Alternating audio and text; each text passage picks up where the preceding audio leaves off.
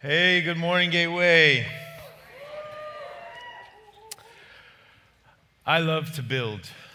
The Lord has given me the privilege of building lots of different things over the last 20 years. I got to build boat houses and pavilions and houses and decks and all kinds of things, but this is one of the things that I cherish the most. This is not just a toy box, okay? My wife and I, when I built this was over almost 20 years ago.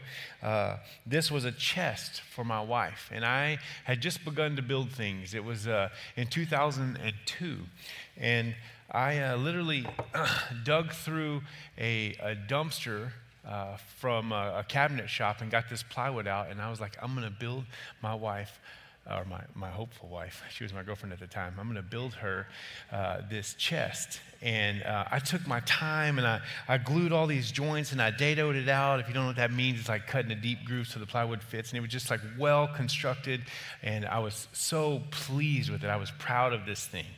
And so it didn't actually look like this. Now it is the toy box in my daughter's room. It was kind of a little bit taller, and it was like antiqued and blue, and I was just like so. When I gave it to her, we were dating, and then she broke up with me. And I was like, oh.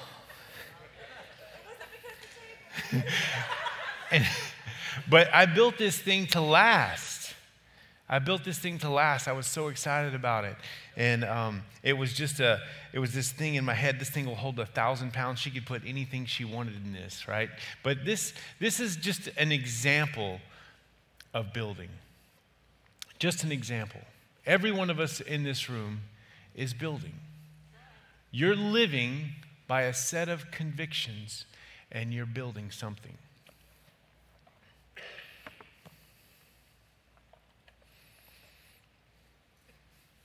I'm speaking especially to the fathers today. You are the spiritual foremans of your family job site. Spiritual foremans of your family job sites. Everyone in this room is building something eternal. Is what you're building going to last? Is it going to stand the test of time? Today I'm speaking more specifically to challenge the men in this room who are fathers, or those of you who will be fathers, not just in the physical, but also in the spiritual, if you are willing and able to make disciples. Your children will be the most like you. They're your greatest opportunity. So let's begin today. We're going to look at Matthew chapter 7. Matthew chapter 7 is Jesus is urging us to build our house on the rock. So let's read together. We're going to look at verse 24. This is the very end of Matthew chapter 7. It says, Therefore, everyone who hears these words of mine and puts them into practice is like a wise man who builds his house on the rock. The rain came down, the streams rose, and the winds blew and beat against the house, yet it did not fall, because it had its foundations on the rock. But everyone who hears these words of mine and does not put them into practice is like a foolish man who builds his house on the sand. The rains come down and the streams rose. The winds blew and beat against the house, and it fell with a great crash. So in this verse 24, he says these words. These words. So in Matthew, we see chapters 5, 6, and 7. 3 chapters are all Jesus preaching and speaking and teaching. And this is the culmination of everything. He says these words, when you put these words into practice, it's like a wise man building his house on the rock. Whatever he hears and does, these things, building will be a wise and strong foundation. This life is going to bring a lot of storms against what you're building. And what you're building will be tested. Can it stand the test? If we hear and obey our Master Jesus, this house will not fall. This is wisdom of God for our lives. This is wisdom of God for our lives. Proverbs 2:6 says, For the Lord gives wisdom. From his mouth comes knowledge and understanding. Wisdom sees everything in focus. God is all-knowing. He is all-wise. Everything that he does is most wise. All his acts are perfect wisdom for the highest good, for the greatest amount of time. A.W. Tozer says, not only could his acts not be better done, a better way to do them could not be imagined. He is infinitely wise. The frustration of the destruction of sin by man's will does not diminish the perfect wisdom of God. It's very important to remember that. Sometimes we try to blame things on God that are from man's sin. One of the prophecies in Isaiah about Jesus says in chapter 11, the Spirit of the Lord will rest on him. The Spirit of wisdom and understanding, the Spirit of counsel, of might, the Spirit of knowledge and the fear of the Lord. See, all that God plans is in perfect wisdom. All that God plans is in perfect wisdom. All right, this is a key thing that I hope you guys can remember today. As we talk about wisdom on Father's Day and hearing and obeying the words of Jesus, it was the wisdom of God to orchestrate the world through fatherhood. It was the wisdom of God to orchestrate the world through fatherhood. That was his design. Can y'all say this with me? Family is God's plan. Family is God's plan. Everything that he intended to do on the earth came through fatherhood. As our heavenly Father, but then as men make families, the idea was that it would happen through them, through families. Fatherhood is a very important concept in the Bible and in our world. So he arranges it all through fatherhood. Yet in this world, there's a desperate need for godly wisdom. What it means to be a father. My wife and I have been in full-time ministry for about 15 years in campus ministry, and we love it. We really enjoy spending time with college students, helping them understand who Jesus is and pointing them in the way and letting them walk with Jesus and disciple one another. But in these experiences, being with college students, we've seen that fathers have had tumultuous roles in kids' lives. As we talk to students and we spend time with students and we get to know them, they become our friends, and we hear about what happens in their families and what happens from their fathers and through their fathers. There's all kinds of tragedy. Yet we have a heavenly Father whose hope is to redeem and to help. And where there is a lack and brokenness, the Bible shows us that the spiritual family of God works to redeem the broken parts of the physical family. So it's days like today where it's Father's Day and young people give gifts, and there's Yetis and water coolers, and there's like a whoopee cushions and all of the perfect gifts for Father's Day. But we have to pause and we have to look at God's word and say, what does he say about fatherhood? What are we building? What are we building? So as our church goes through this journey of Matthew, we're looking at chapter 7 today. And my hope today is to take this word build and use it as an acronym so that each one of these letters represents something that is laying the foundation for your home to be built wisely. So we're going to look at the first one is B, bear good fruit. So if we look at Matthew chapter 7, verse 18, it says, a good tree cannot bear bad fruit. A bad tree cannot bear good fruit. Every tree that does not bear good fruit is cut down and thrown into the fire. Thus, by their fruit, you will recognize them. What kind of tree are you? What kind of fruit are you bearing? Are you bearing the fruit of obedience? Are you bearing the fruit of spiritual disciplines? The great thing about fruit is it's recognizable. So good fruit is recognizable, and in turn, bad fruit is also recognizable.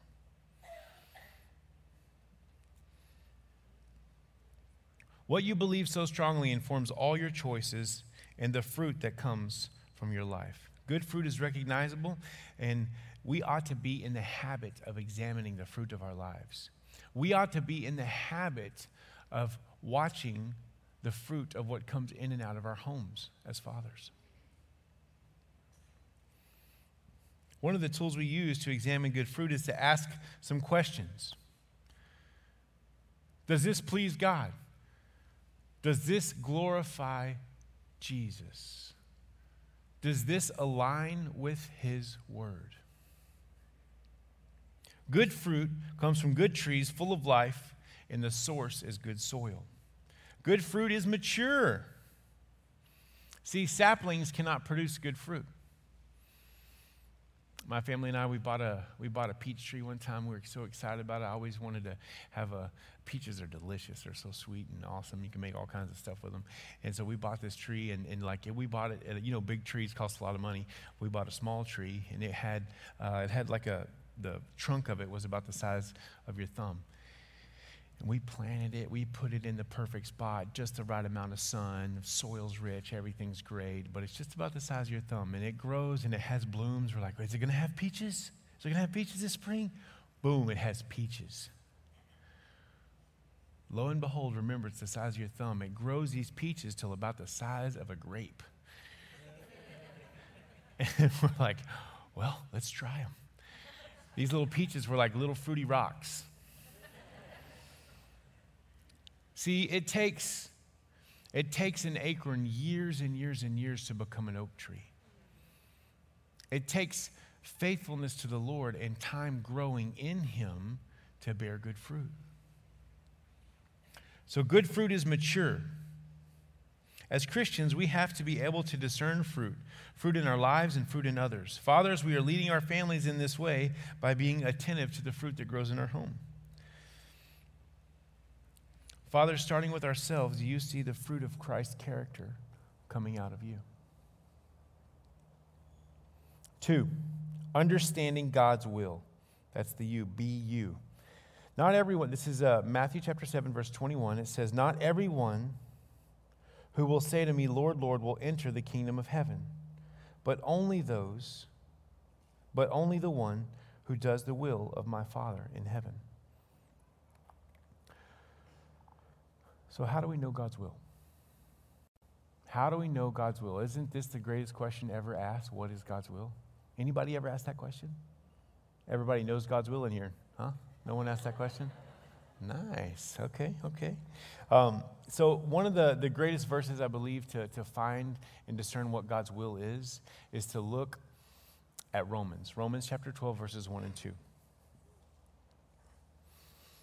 It says, we're going to read together, therefore I urge you, brothers and sisters, in view of God's mercy, to offer your bodies as living sacrifice, holy and pleasing to God. This is your true and proper worship. Do not conform to the pattern of this world, but be transformed by the renewing of your minds. Then you will be able to test and approve what God's will is, His good, pleasing, and perfect will. Perfectly laid out. No longer necessary to wrestle with what is God's will. It starts right here. Romans chapter 12. So the first one, to become living sacrifices. What does that mean, to become a living sacrifice? That means you have to lay down your will and say, Lord, what is it that you want? He's not going to contend with our will. We have to lay our will down to get His will. So that's the first step. Our bodies as living sacrifices, we daily lay aside our own desires and preferences to follow Him. 2, do not be conformed to this world. Do not let the culture that we live in currently shape the atmosphere of your home. The Word of God should shape the atmosphere of your home. If you want to understand God's will, you have to lay your will down. You have to understand what's shaping the atmosphere and say, I want it to be God's Word shaping atmosphere. Number 3, be transformed by the renewing of your mind. This is a constant process, a constant laying down, letting the Spirit of Christ bring in the refreshing through His Word. Whose mind in here needs a refreshing daily? We need a refreshing daily from God's Word. He is clear that His will for all Christians so that we can understand his will individually, his plans, his hopes, his desires for each of us. But if we're not doing these things, we won't be able to tell what they are. We won't be able to tell what they are. Fathers, let's lead our homes in doing this daily. 3, intimacy, B-U-I. All right, for intimacy, we're going to look at verse 9 of chapter 7 in Matthew. It says, which of you, if your son asks for bread, will give him a stone? Or if he asks for fish, will you give him a snake? If you then, though you are evil, know how to give good gifts to your children, how much more will your Father in heaven give good gifts to those who ask him? So in everything, do to others what you would have them do to you.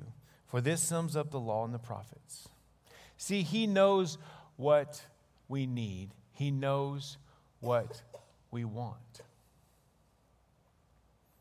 I'm a father of 2 wonderful little girls, and it's a privilege to be able to raise them. My youngest, Story, I know what she wants. As her earthly father, she loves rocks. She has a chest in her room full of rocks. Not this one, a smaller one. She told me the other day, she told Amy actually, Mom, for my birthday, I want to fight a boy. She's 7. I know what she wants. Our Heavenly Father knows what we want. My oldest daughter, Haven, she loves books. She loves music. She loves to play the violin and the piano. She's actually in the back helping with AV and kids. But she's full of life and full of joy, and she loves to read. She has books on her shelf that she's read 5 times. She loves to read. As her earthly father, I know that what she wants. Our Heavenly Father knows so much more about us. He desires intimacy with us. Let's not delay that intimacy. He desires it. He wants to be with us forever. What a treat. He wants to be with us. Okay, I got to tell you this story. So when I was younger, when I was 4, my mom got divorced and remarried, and my stepfather brought me in. I'm only 4 years old, remember. And one of the ways that he won my heart is he played t-ball with me. He was in construction. He got a road cone for a tee, and we played t-ball in the backyard all the time. It was just me and him. We'd play, he was one team, I was the other. We had ghost men that would run around the bases. But we had a path in our yard like a baseball diamond. And we spent so much quality time together. He won my heart. God wants your heart. He wants intimacy with you. As fathers, we need to recognize our children, our wives want intimacy with us. And it requires time. There's no way around it. It requires time. God has great hopes and intentions for your life, and He wants to spend forever with you.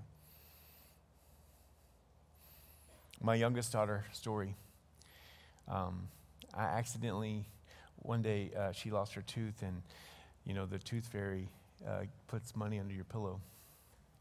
And all I had was a $20 bill. So I put this $20 bill under her pillow, and I wasn't thinking about the ramifications of all the rest of her teeth. And sometimes we don't get what we want. Sometimes we don't get what we want from the Lord. But does that keep us from intimacy? It doesn't. It doesn't keep us from intimacy. Don't let something that you don't get because maybe you shouldn't get it keep you from intimacy. 1 John 4:20 says, whoever claims to love God yet hates his brother or sister is a liar. For whoever does not love their brother and sister whom they have seen cannot love God whom they have not seen. AKA, if you don't love my children, you don't love me. That's why discipleship in this church is so important. We want you to know one another. We want you to grow in Christ and grow in friendship and bind yourselves to one another. Love one another. It's actually one of the greatest expressions that we can have towards God is when we love one another, our brothers and sisters. The church relationships ought to be the closest relationships that we have in our life. They should be. We're fighting for community in this church. We have community areas all around the church, and before and after service, we desire that you spend time with one another, that you grow in intimacy. It literally honors the Lord. You okay with that? You'll see this stick? It has numbers on it. It's a measuring stick. It's 10 foot tall. That's what they used back in the day. Tape measures are a newer thing. So what am I doing with this stick? Number 4 is L. Leave the measuring stick behind. All right, we're going to read. We're going to read in Matthew chapter 7. For building purposes, this might seem counterintuitive to not to drop a measuring stick, but we do have standards. We speak in faith over our children, over our families. The Bible says in verse 1 of chapter 7, do not judge, or you too will be judged. For the same way you judge others, you will be judged. And with the measure you use, it will be measured to you. You carrying around a measuring stick? Are you judging people? Are you known for judging? Are you known for being full of grace? Are you known for being full of mercy? Our Heavenly Father is known to us because of His grace and mercy. See, good fathers are critical thinkers, not criticizers. They treat their children well with vision of who they're becoming, just like our Heavenly Father. Sometimes that involves saying hard things or holding them to their word, but it never involves the operation of a critical heart. So we want to drop the measuring stick. Don't be a judger. Don't be a criticizer. Don't be bitter. Don't run around with hurt in your heart because you're judging or you're being critical of others. It's easy for fathers to point out the problem in our children yet remain unchanged, not transformed by the gospel that we preach. But Jesus should be transforming the fathers, including myself. To judge, to separate, to put asunder, to pick out, to select. This is part of our responsibility as fathers. We've got to step up. We've got to step up as fathers. Last letter, D. Dependable. B-U-I-L-D, dependable. Are you dependable? Are you dependable? Matthew chapter 7, verse 7 says, ask and it will be given to you, seek and you will find. Knock and the door will be opened to you, for everyone who asks receives. The one who seeks finds, and to the one who knocks the door will be open. He is a dad that shows up. When you think about asking and seeking and knocking, all those things, they point to his approachability. He's saying ask, seek, knock. Not ask, maybe I'll answer, or yell louder, or maybe I'll open the door if you knock. He's not saying those things. The Father is aware of our needs just as earthly fathers are aware of children's needs. He is the Father who hears you and sees you, and He wants you to approach Him. Ask, seek, knock. We must be moving towards Him and recognize that He is approachable. I believe that Romans chapter 8, verses 14 through 16 really testify to this in both identity and in action. If y'all would read this with me. It says in verse 14 of Romans chapter 8, for those who are led by the Spirit of God are the children of God. The Spirit you received does not make you slaves so that you live in fear again. Rather, the Spirit you receive brought about your adoption to sonship.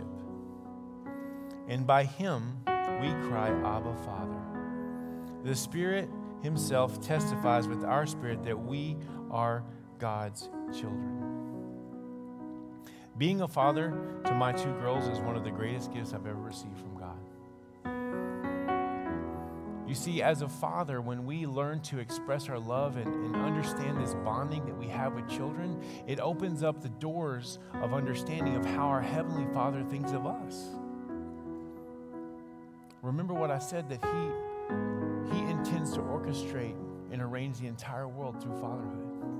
And He gives us this privilege of fatherhood. We get the privilege of parenting as mothers and fathers. To parent means to bring forth. To bring forth. Do you feel like it's a privilege to bring forth? To demonstrate our Heavenly Father's character to our earthly children? We're able to do this in the physical, but we're also able to do this in the spiritual. In essence, discipleship is spiritual parenting. I care very deeply about spiritual fatherhood. I'm a part of a ministry called Chi Alpha, and we fight to see college students discipled. We want them to know Jesus and walk with Jesus, and we ask other college students to be leaders and to be a part of their spiritual parenting, to help them grow. Sometimes in the church, people can stay saplings for a long time and never bear fruit that's good. It'll be immature fruit, like the peach tree. So we've got to be careful. We've got to be careful. We've got to be willing to give our lives into this discipleship process. Men, would you stand up with me in this room? If you're a father, if you're a man that might be a father, would you stand up?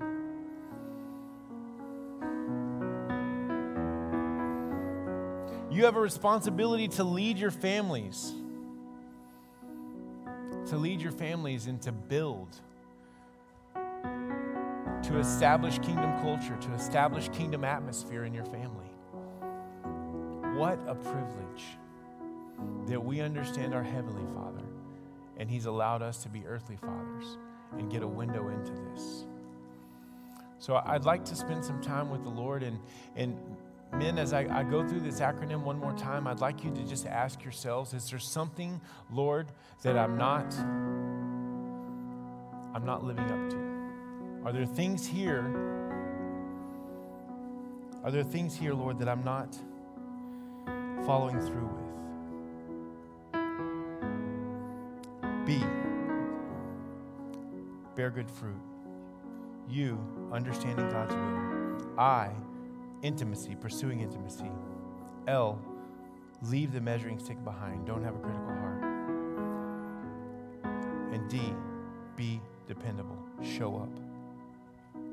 So I want to ask you, men, as we pray, to think through these things and ask the Spirit of God to speak to you about these things. Are there areas where this needs to happen in your life so that you can actually be constructing what God's called you to build? So I'm going to pray. And as I pray and the Lord speaks to you, I want you not to be afraid to confess this to your family. We want to model confession to our family. We want to model repentance to our families. How else would they learn if their fathers never do it? Lord Jesus, we just come to you as men. We thank you, God, that you've given us the privilege of fatherhood. Lord, we lay our lives before you. We want to do your will, and we just ask, God, that you would help us to bear fruit. Help us to bear good fruit, Lord Jesus, to bear the fruit of your character, the fruit of your word, Lord, to build a wise foundation, Lord Jesus. We ask, Lord, that you would help us to understand your will, that we would be not conformed to this world.